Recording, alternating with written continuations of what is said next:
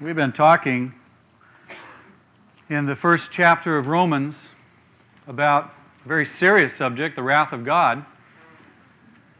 And we're actually going to finish the first chapter today. Isn't that exciting?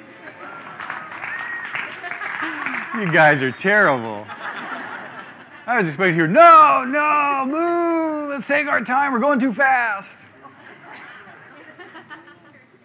You ought to have the whole first chapter memorized by now, right? Yeah? How many people do? The whole first chapter is memorized already. I'm the only one? There's two of us?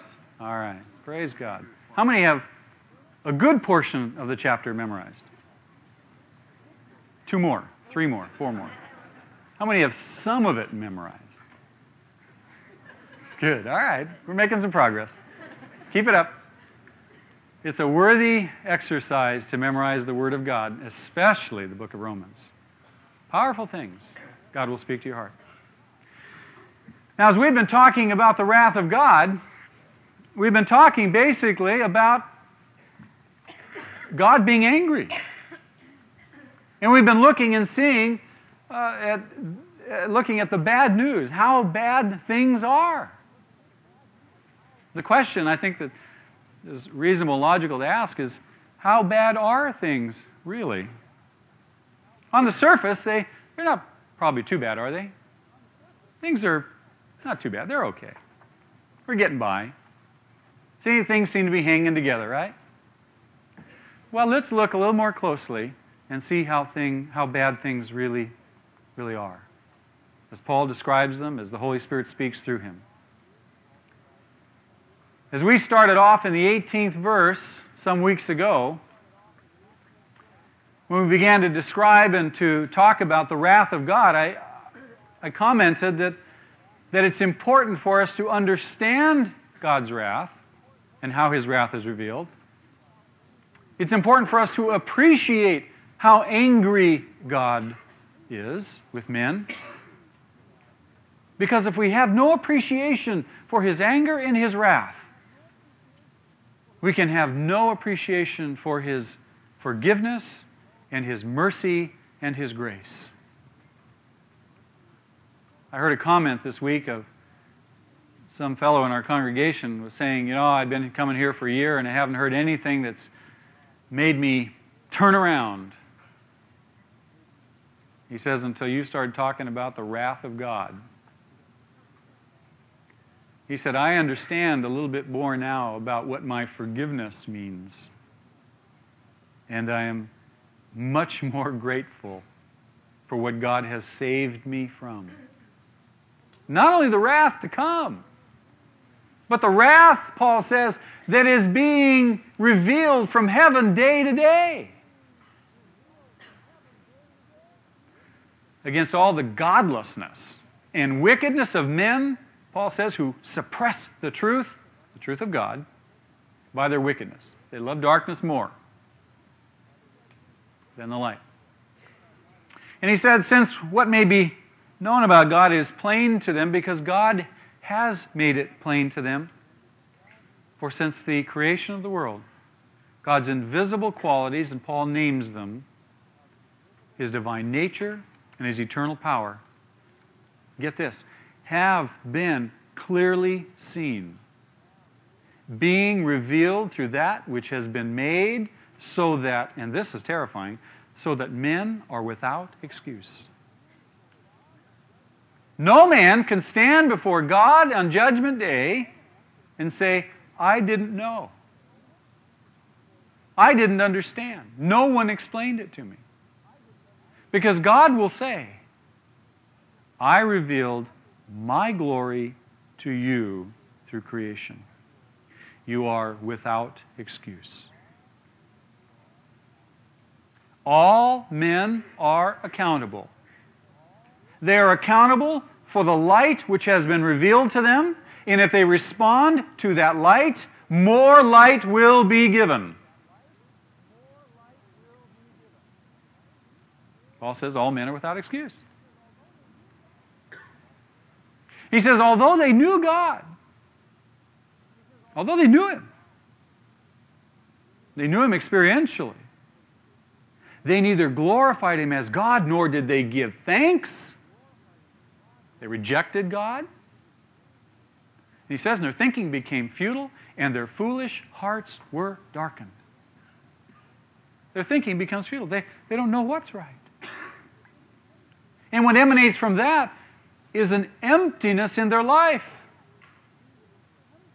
We describe it, we use the word meaninglessness to describe the darkness and the emptiness that comes from futile thinking, vain thinking.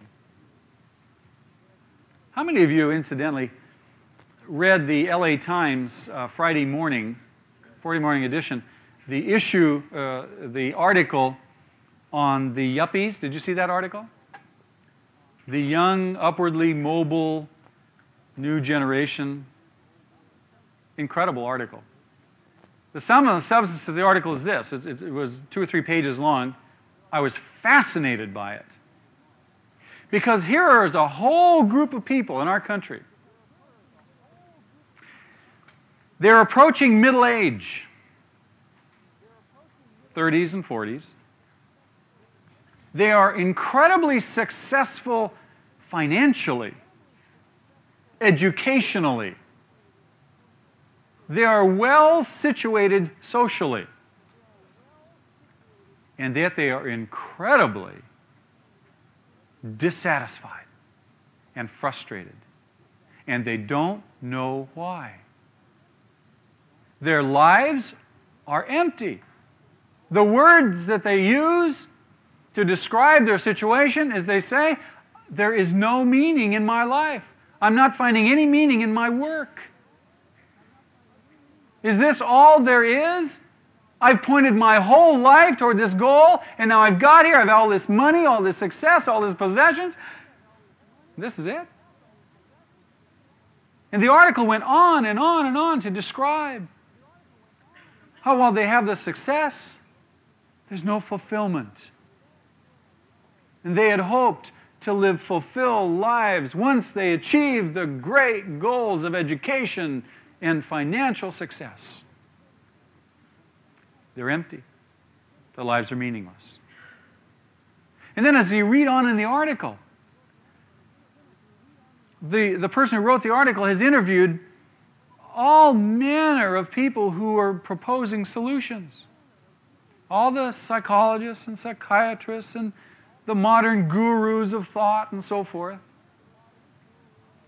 And there's every manner of solution being proposed. Well, you need to change your career. Change my career? I worked my whole life to get to this place. Well, it's dissatisfying. You need to change your career. That's obvious, the solution. Well, you need a change of life situation. Maybe marriage isn't the way for you.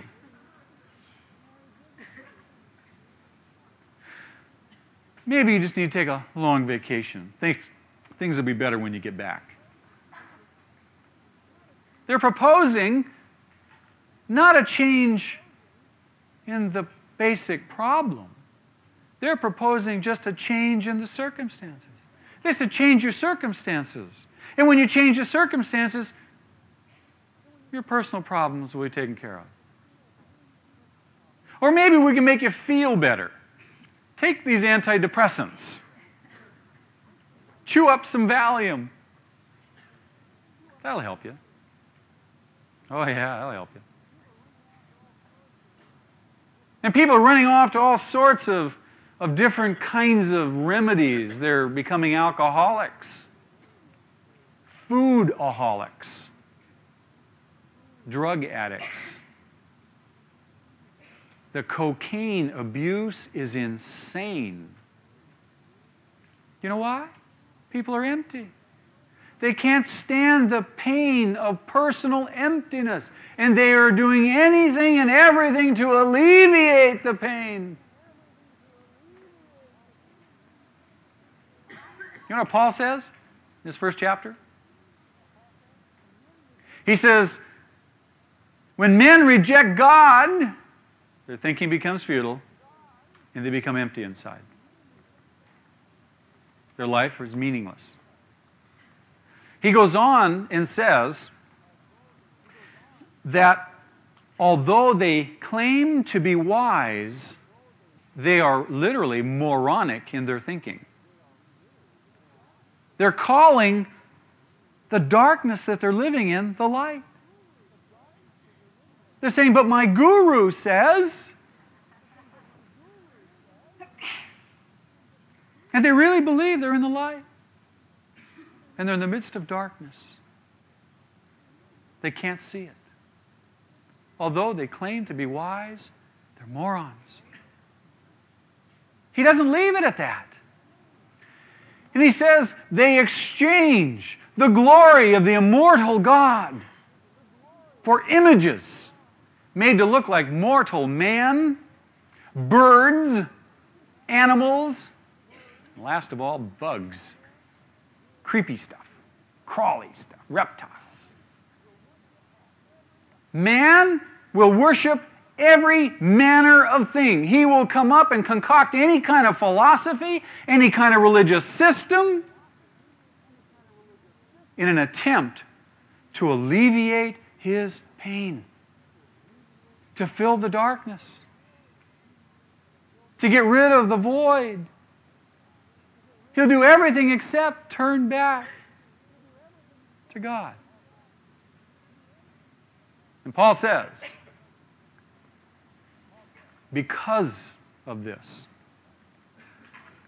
verse 24, therefore, because man has rejected me and become a religious nut, seeking after false religions, God gave them over.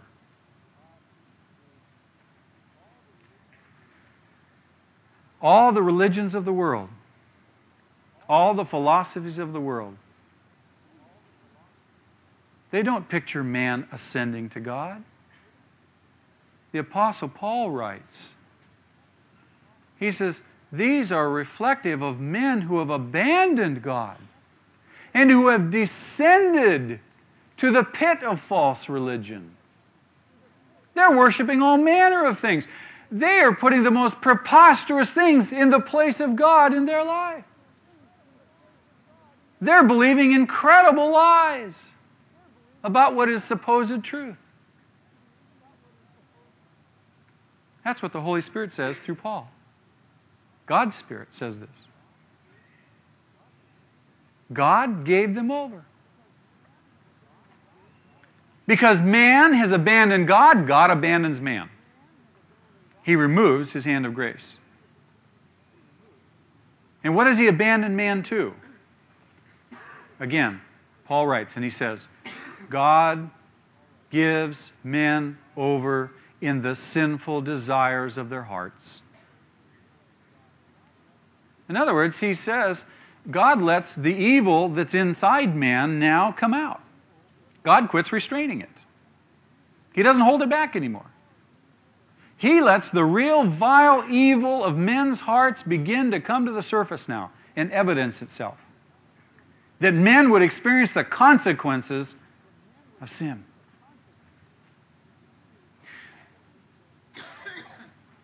Have you ever heard the quote? I'm sure you probably have. There, but for the grace of God, go I. Maybe you've even quoted that. If you've quoted it, you understand that you too possess the very real potential for incredible evil. You look at someone else's life who's involved in vile things, and you say, there, but for the grace of God go I. You have an honest appraisal of you.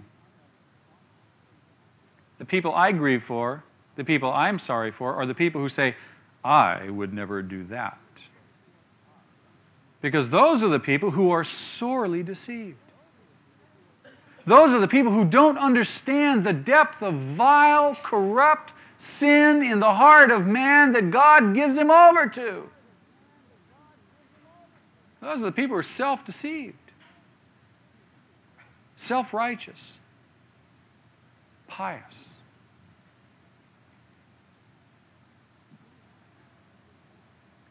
Sin has consequences, doesn't it? When God gives men over to sin, sin has consequences. Why does God give men over? He's angry. It's His wrath being revealed day after day. God doesn't need to part the heavens. He doesn't need to cause some great cataclysmic event to strike the earth, like He did to Sodom and Gomorrah. God's revealing His wrath against Western society, against the United States, against America today. Pick up the newspaper and you'll see it. God's already revealing His wrath because men have rejected Him. He picks up His hand and He says, go at it. In His anger. And He judges men righteously. There's a passage in Isaiah, the 19th chapter, the 22nd verse. Mark it down and look at it later. God speaks through Isaiah and He says, I will strike Egypt with a plague. I will strike Egypt with a plague. Why? So that they will repent and I will heal them. Egypt. The 119th Psalm, the 71st verse, mark that one down, look it up later. The psalmist says, it was good that I was afflicted. Why was it good? That I might learn your ways. Why does God afflict men? Why does He turn them over? Why does His anger burn against men? Why does He let them go to sin? So that they will experience the depths of their corruption, so that they will bottom out, and hopefully come back, repentant, saying, I was wrong. Please forgive me. Parents have had to do that, haven't they? A lot of us know parents who have had incorrigible children, rebellious children. The Bible calls it foolishness bound up in the heart of the child. And in their foolishness, they are persistent in getting their own way. And at some point, the parent says, all right, have it your way. I've done everything I know how to do. It's your life. You're making these choices. You're going to have to learn that there are consequences to your sinful choices. And the parent has no recourse except to back away.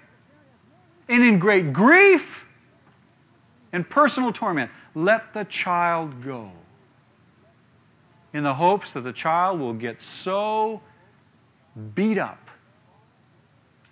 so bottomed out, so acquainted with the reality of this horrible world and their own sinfulness that they will come back and they'll say, Mom, Dad, you were right. Forgive me.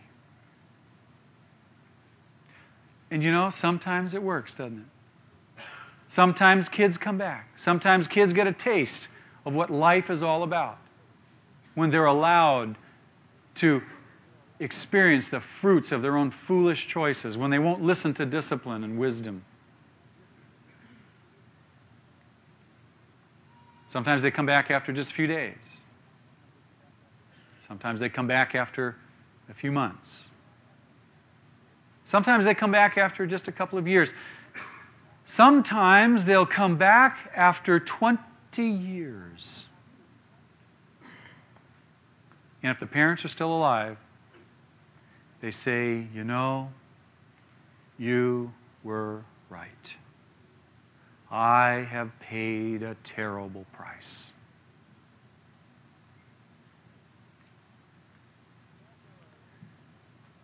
And yet there are great numbers of people who bottom out, who still will not turn around, who still will not come back, who still will not repent, who still will not say, God, forgive me and help me, please, and mean it. That's why God gives men over. So they'll bottom out and He can forgive them and heal them if they would just turn to Him. And some do. Most don't. Most don't. God gives men over. Paul says He gives them over in the sinful desires of their hearts. Not to external stuff. He gives them over to what's inside of them. He removes the restraints. And this horrible force called sin takes over. Sin has incredibly devastating consequences in one's life. Sin will destroy a person. Sin strips a man or a woman of their dignity as a human being. They fall to the level of animals. Sin will absolutely devastate the image of God in men. Sin will destroy a man's good name. Sin will steal any sense of joy and peace out of a person's life. And what does it leave in its wake when it's gone? After it's stolen the peace, sin leaves nothing but fear and guilt and shame. Sin is so powerful that it torments the conscience, devastates the conscience. The torment in some cases is so great that people have sought relief through suicide. They've not been able to bear the pain and the guilt. The only recourse they could come to is to kill themselves. The pain is so intense from sin because it's robbed their peace. Sin will literally destroy relationships. It will tear apart a marriage. It will utterly devastate a family. And whenever you see a marriage being torn apart, whenever you see a family in turmoil, it's because there's sin in that situation. These people have been given over to the sinful desires of their hearts to do what they want to do. And God will let them do it. And not only does it devastate families, but it'll destroy a nation. Look around. Look around at our society and our culture. We are teetering on the very brink of destruction in our country. Oh, no, we're not. No, we're not. The Democrats are on the horizon. They're going to rescue us from the Republicans. Just a few short years ago, it was the Republicans are going to rescue us from the Democrats. What we need is more Christians in government. No, those aren't the answers. We don't need Pat Robertson running for president. It'll destroy him. It'll kill him. He'll never survive. Those aren't the answers. The answer is in each and every single person repenting, turning back to God, saying, I'm a sinner, forgive me. That's where the answers lie. Our society is sick. And men seek to alleviate the consequences of sin. They seek to avoid the consequences of sin. Not to deal with the source. Not to ask for forgiveness. Not to acknowledge that they're sinners in need of repentance. But they run off in all manner of ways to have the consequences of their sins smoothed over and alleviated somehow. All sorts of things, huh? Take a vacation. You'll feel better when you come back. Take a little drug. Take a drink. snort this white powder. You'll feel so much better. That's not the answer. And on and on and on it goes. Men, even in the attempt to alleviate the consequences of the emptiness and sin in their life, turn to their own new systems of religion and philosophy. Still no answer. Because they find that those are fruitless. And it's a never-ending cycle of one thing after another to alleviate the pain of sin when men are turned over to it. All men have to do is turn back to God. Paul says that the men are turned over in the sinful desires of their hearts to sexual impurity. All manner of sexual impurity. What's the result of it? The degrading of their bodies with one another. Do you see how sin degrades man? How sin undermines his dignity? Tears away at the image of God in him? Sin. Sexual impurity for the degrading of their bodies with one another. Always seems to surface there. Sex. Somebody asked me the other day, why does it always seem to be sex? Because we're sexual beings. And as soon as you look away from God, you look to yourself. And sex is one of the strongest human drives, next to the drive to breathe, that there is. And so it's always going to surface in the sexual area. Always. He gives them over. And he says that they exchange the truth of God for the lie. Now, in some of the English translations, it says a lie. In the Greek, it says the lie. The definite article is there. There's one lie. And that lie has been perpetrated on man since the garden. Satan, from the very beginning, has been saying, you don't have to believe him. You don't have to worship him. You don't have to trust him. He's holding out on you. You can do it on your own. Have it your way. They've exchanged the truth of God for the lie. And they end up worshiping not the Creator. They end up worshiping created things. Things out of their own imaginations. Rather than the Creator, Paul says, listen to this, who is forever praised. Amen. Don't you love that? Kind of like a respite of fresh air in the midst of the garbage. And because they've exchanged the truth of God for the lie, Paul goes on in the 26th verse and he says, because of this,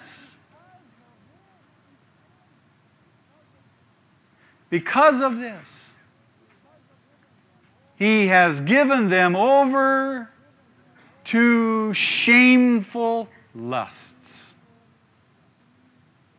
That's an interesting word, shameful. Why does he use that word? Because it's the word at his disposal that could describe things indescribable. Things that you ought not to talk about, let alone think about. He gives men over to shameful lusts. Degrading things. And listen to this. He says it's gotten so bad. He says that even their females. Now in your translations it says women. In the Greek, the word is female. It's a word devoid of dignity. It's a purely cold biological term. Even the females now of the species have what? They've exchanged, they've abandoned natural relations for unnatural ones. It's gotten so bad, even the females are doing it. Now, it doesn't take too much smarts to know what he's talking about. If you still haven't picked up on it, we'll get to it shortly. But you see, why does he say even the females? Because the female of the species is always the last to be corrupted. It's the females that are led into the corruption. They're not designed to be leaders. God has designed the female to be led. And when the male of the species is so corrupted, when it's gotten to such a horrible place, even now the women are doing it. That's the meaning of that passage. He says, in the same way, the males of the species, it says men, but the word is a different word than we normally translate men. Again, it's a word that has attached to it a purely cold biological description, void of any sense of dignity. He says, even in the same way, the males have abandoned the natural use of the females, and they are inflamed with lust for Paul would use to describe being on fire, either with passion in a heterosexual way or being on fire for the Lord. It's a unique word that describes burning out, exhausting. And the word for lust is also a unique word. It is not the normal word epithumios, which describes desires and passions and so forth. It's a rather unique word that talks about an insatiable hunger. Insatiable. In the same way, the males abandon the use of the females, and they are burning out with an insatiable hunger for one another. Kind of makes it a little more dramatic, doesn't it? Gets the point across a little bit better, doesn't it? They are committing indecent acts with other men. Again, Paul says they're indecent. They're not, I can't describe them. You say, well, now wait a minute, this is, I'm not sure I can buy this. Do you know that on the average male homosexual has about 300 partners a year? I know, that sounds unbelievable. Not always the same person either. Many of those partners are had in the same day. In the same day. It is not uncommon for an average male homosexual to visit the hospital to have all manner of foreign objects removed from deep within him. It is not unusual for a male homosexual to call upon the services of a physician to remove the limbs of another male homosexual from his body. It is so gross that it requires medical attention, emergency medical attention. You see, the lusts are so vile. The restraints have been taken off. The homosexual lust is so incredibly insatiable that no heterosexual person knows or understands or can even relate to homosexual lust. It's on a whole different level. It's so vile. Because why? The restraints have been removed. That's why Paul describes it and uses the words as a burning out, insatiable hunger that craves constantly to be filled. There's unrelenting. It's a thing that's on their minds continuously. They've been given over to it. I know it's hard to believe. If you talk to an emergency room physician from any major city in which there is a hospital in the city with a large male homosexual population, or you talk to the chief of police from that same city, or if you talk to the city coroner none of which have to be Christian. They will categorically testify to you that what I'm saying is true. It is unnatural. It is not God's design. And when men abandon the author of nature, they abandon the order of nature. We're talking about homosexuality. Now, I realize, in a congregation this size, that I have made some strong and difficult statements, and some people leave as a result of them. I also know that there are some of you who are mad at me for any number of reasons. I want you to know that I welcome your letters.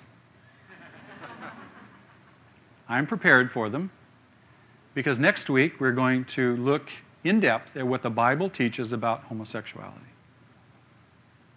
Now, you may not want to come. It's gross. And I'm not going to get into any more graphic detail than I already have because I don't want you running out here to vomit, because that's what you'll do. It is so incredibly disgusting. And I know that there are many questions because I know, and I'm going to tell you about some of the lies that are foisted on society about the homosexual.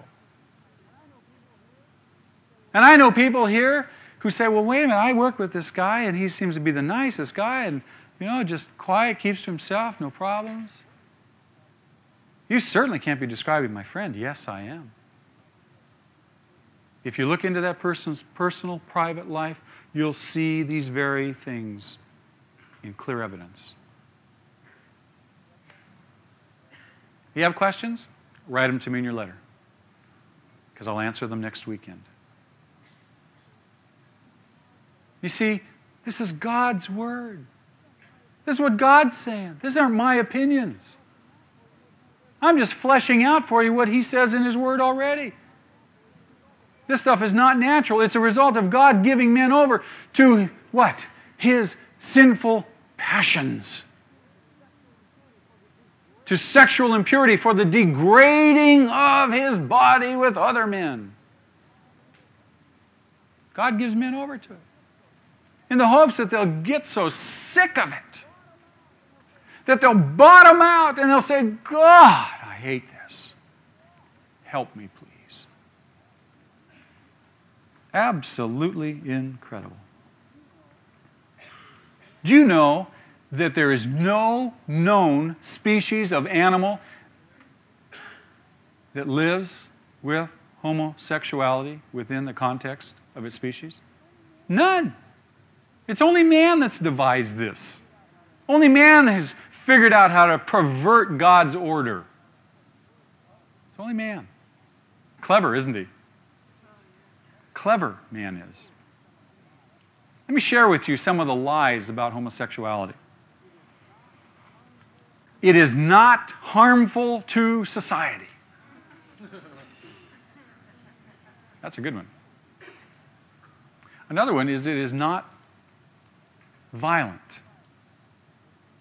No violence associated at all with the homosexual community. Just a few years ago, in the city of San Francisco, the city sponsored a series of seminars to teach the homosexual community safe sadomasochistic sex. They were killing each other. And someone in city government said, we better do something to stop this. We better teach them how to have safe sadomasochistic sex so they don't hurt each other.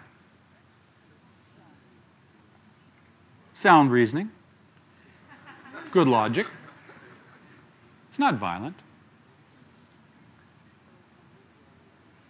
Sure, some years ago, the coroner of the city of New York retired and wrote a book, and I believe his name was Halpern. And in his book, and this guy's not a Christian, he says, I have performed some 60,000 autopsies. 60,000. And he says, and I can look at a body, I can just look at it, and I can tell you if that person was killed as a result of a homosexual murder. Because the results are so terrifyingly devastating. and so brutal. Not violent.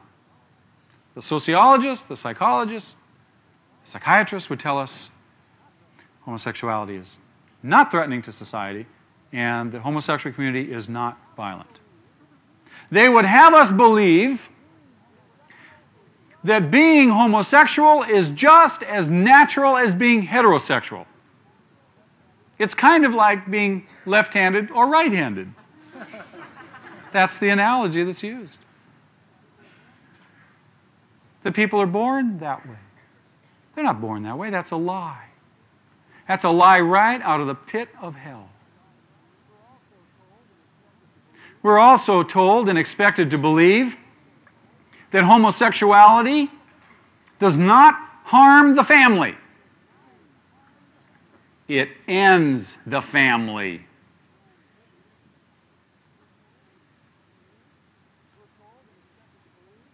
We're told and expected to believe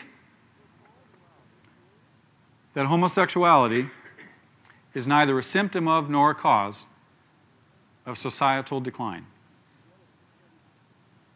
And yet, if you study history closely, and you study the decline of civilizations in the forefront, just before the decline, you will invariably find homosexuality in the forefront.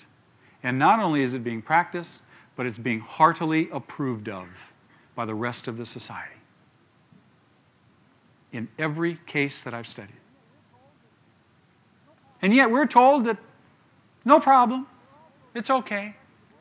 We're also told and expected to believe that it is literally impossible to take a person from a homosexual orientation and expect him to be transformed to a heterosexual orientation. It's impossible. That's what the psychologists say. And that to try to do so is ethically questionable. Now, I can tell you personally, as long as I've been either the associate pastor or the pastor of this church, that I have counseled people from a homosexual orientation, some very successfully, some not so successfully. Of the ones who have been counseled successfully, 2 of them are married and have children and are living fulfilled lifestyles. It is possible. God does heal people. Paul says in the 5th chapter of Romans, where sin abounds, grace abounds more. No matter how far down you are, no matter how far gone you are, no matter how confused you are, no matter how gross and heinous your sin has been, if you will turn and commit your way to Him, His grace will heal you.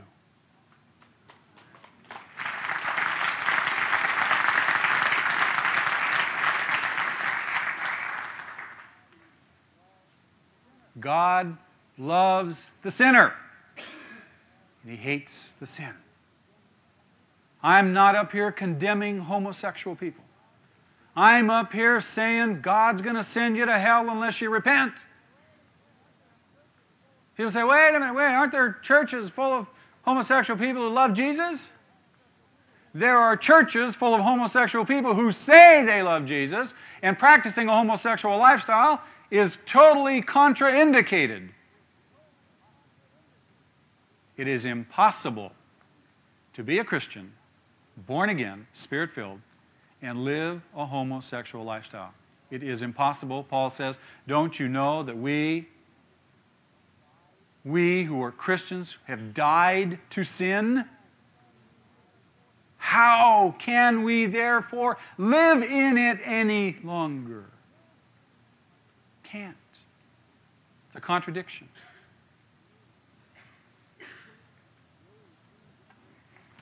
And they received in their persons the due penalty of their perversion. The due penalty. They get what they deserve. God's wrath. And that due penalty ranges from incredible deep personal pain and emptiness to fear and shame and guilt to physical disease and deformity. There is a whole category of venereal diseases peculiar to the homosexual community. There is a cancer that is peculiar to the homosexual community. Some of those diseases are now spilling out into the heterosexual community and affecting people just because they happen to be people. God's wrath is being poured out on this country, on men because they've rejected Him, and no one's standing up and saying, enough! Repent! People are saying, have safe sex. No one's saying it's wrong. Everybody's saying, have safe sex. It's okay, it's cool, it's a free country. Someone told me Oprah Winfrey had a show the other night, and there were all manner of weird lifestyles being talked about. And two Christians, one person I guess on the show and the other person called in. Both of them were shut down when they attempted to say this stuff is wrong. Incredible, isn't it? The statement, apparently, I didn't see it, but from what I was told, the statement was, well, we live in a free country. We should be able to do whatever we want. Certainly. Let's just murder anybody we want. Let's just rob and steal and rape and pillage and plunder anybody we want. It's a free country, isn't it? Why should there be any limits to my personal freedom? Incredible. You see, that's the very mentality that Paul talks about next. That's where it leads to. Paul says, furthermore, since they did not think it worthwhile to retain the knowledge of God, He gave them over to a depraved mind to do those things which ought not to be done. And he has a whole raft of things, whole list of things. And you read through them and you say, yeah, boy, that ought not to be done. I agree. Boy, that's gross. That's terrible. No one's in disagreement with that. But this is what people are doing. He says they have become filled with every kind of wickedness and evil and greed and depravity. Not that they've just become affected by it, not that they're just touched by it. They've become filled with every kind of wickedness and evil and greed and depravity. They are full of envy and murder and strife and malice and deceit. They're full of these things.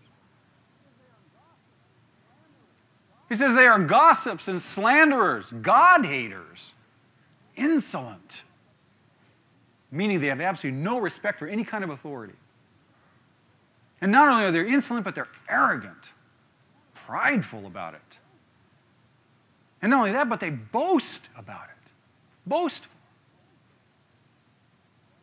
And then he says, incredibly, if it weren't bad enough, he says they invent ways of doing evil. Before I became a Christian, I traveled around the world, and I'll never forget this. It left a mark indelibly on my mind. I do not recommend that you do this. I was in Holland, and I went to Amsterdam. And I went through what's known as the red light district. Not to partake, just to tour. I want you to know that. I wasn't totally given over to ultimate depravity. But as I was touring through the district, I stopped in at a sex shop. And my curiosity was piqued, and I went in, and I wished I'd never gone in. I was incredibly overwhelmed by the ways and the things that men have invented to do evil. I wished I'd never seen those things.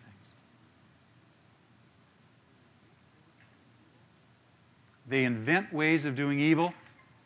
Their children disobey their parents. How did that get in there? In a society when God has given men over to sin, the children are still even affected. They're not immune. You see the rebelliousness and the sin right down into the next generations, and the children are rebellious, turning away from their parents. And my gosh, you see that today with the violence in the youth today. It's just absolutely incredible. Unlike anything we've ever seen. Children are rebelling against their parents. Paul finishes up. We're almost done. He says they are senseless. It means they have no sense. They don't know what's right. They're faithless. Their word's no good. You can't trust anybody. That sound vaguely familiar? They are heartless. That means they have no human affections. We see that most clearly reflected today in the millions of women who are killing their babies through abortion. And not so much as even worried about it. It'll come back to haunt them. It always does. And if the child is fortunate enough to make it out of the birth canal, it has to put up with the next several years of incredible abuse. Verbal, emotional, personal, shoved off in a corner, ignored, beat up, heartless. If that weren't enough, we see husbands beating on wives. And we see wives beating on husbands. If that weren't enough, we see children growing up and becoming adults, and I use that word in quotes. And if their parents are still alive, they're beating up on their parents. Incredible. It doesn't stop there. Not only are they heartless, they are ruthless. And our society makes such light of all of this that we even have a movie now called Ruthless People. And it's supposed to be a comedy. Ruthless. All these things are evidence in our society, folks. These are the signs of the wrath of God being revealed, God turning men over to sin and their consequences. And then he finishes off. Listen to this. He says, and although they know God's righteous decree that those who do such things deserve death. Do men really know that? Yes. How do you know? I see so many freaked out people. I see so many people who are living in fear and guilt and anxiety. Anxiety is the result of repressed guilt. They won't confess their sin. They won't acknowledge they're wrong. When you lie to somebody, when you betray somebody, what does that create in you automatically? Do you feel guilty? Sure. You don't feel joy and peace, do you? No. And until you confess that and deal with that and get that cleared up, it nags you, doesn't it?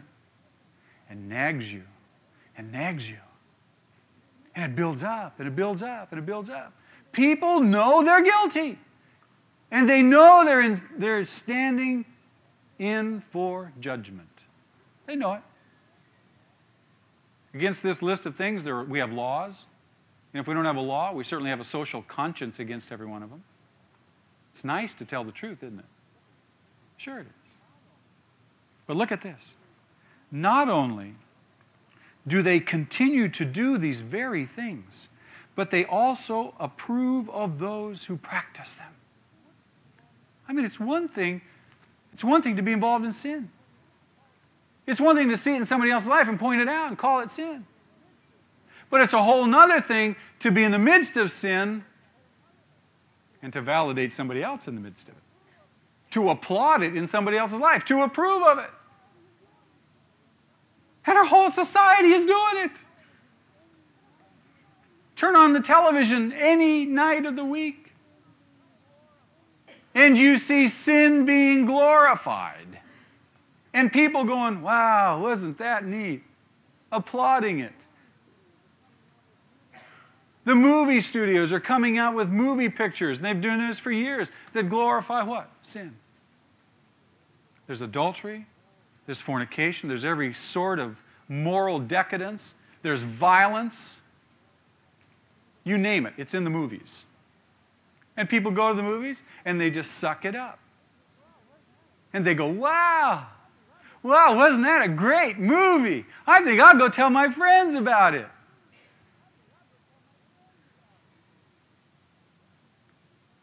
People in the midst of sin approving it and applauding it. Now I have to tell you something, and we'll be finished. God has convicted my heart about this very last issue. A number of things, but this last issue in particular. See, because I love television. I love the movies.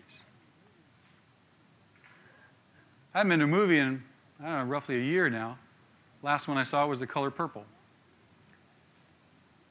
And I've been wanting to see Crocodile Dundee.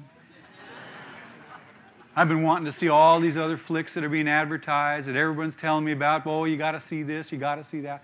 And this week I was meditating on that last part of the 32nd verse of the first chapter of Romans. And God spoke to my heart. He said, this is you. And you're a pastor. You're a Christian. You're a member of the church. And you're going out there and approving of sin. And I want you to know that I have personally chosen to disqualify myself from the movies. I watch very little television anyway anymore. But I've personally chosen to disqualify myself because I found, realistically speaking, that's what I end up doing, applauding evil. I can't do it. Now immediately the thought comes to some, wonder if I should do that. Gosh, if I do, that's going to leave a big void in my life. How am I going to be entertained? Where am I going to find some fun? Gosh, I don't know. You probably have to go to mini church.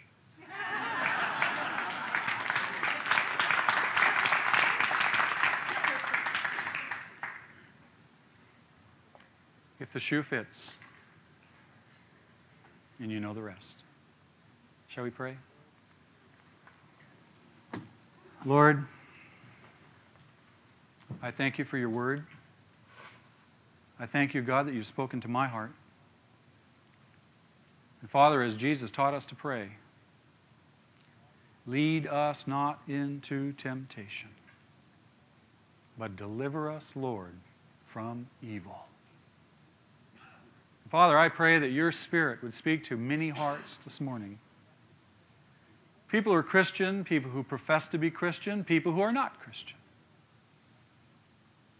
But Lord, each and every one of us who are involved in sin,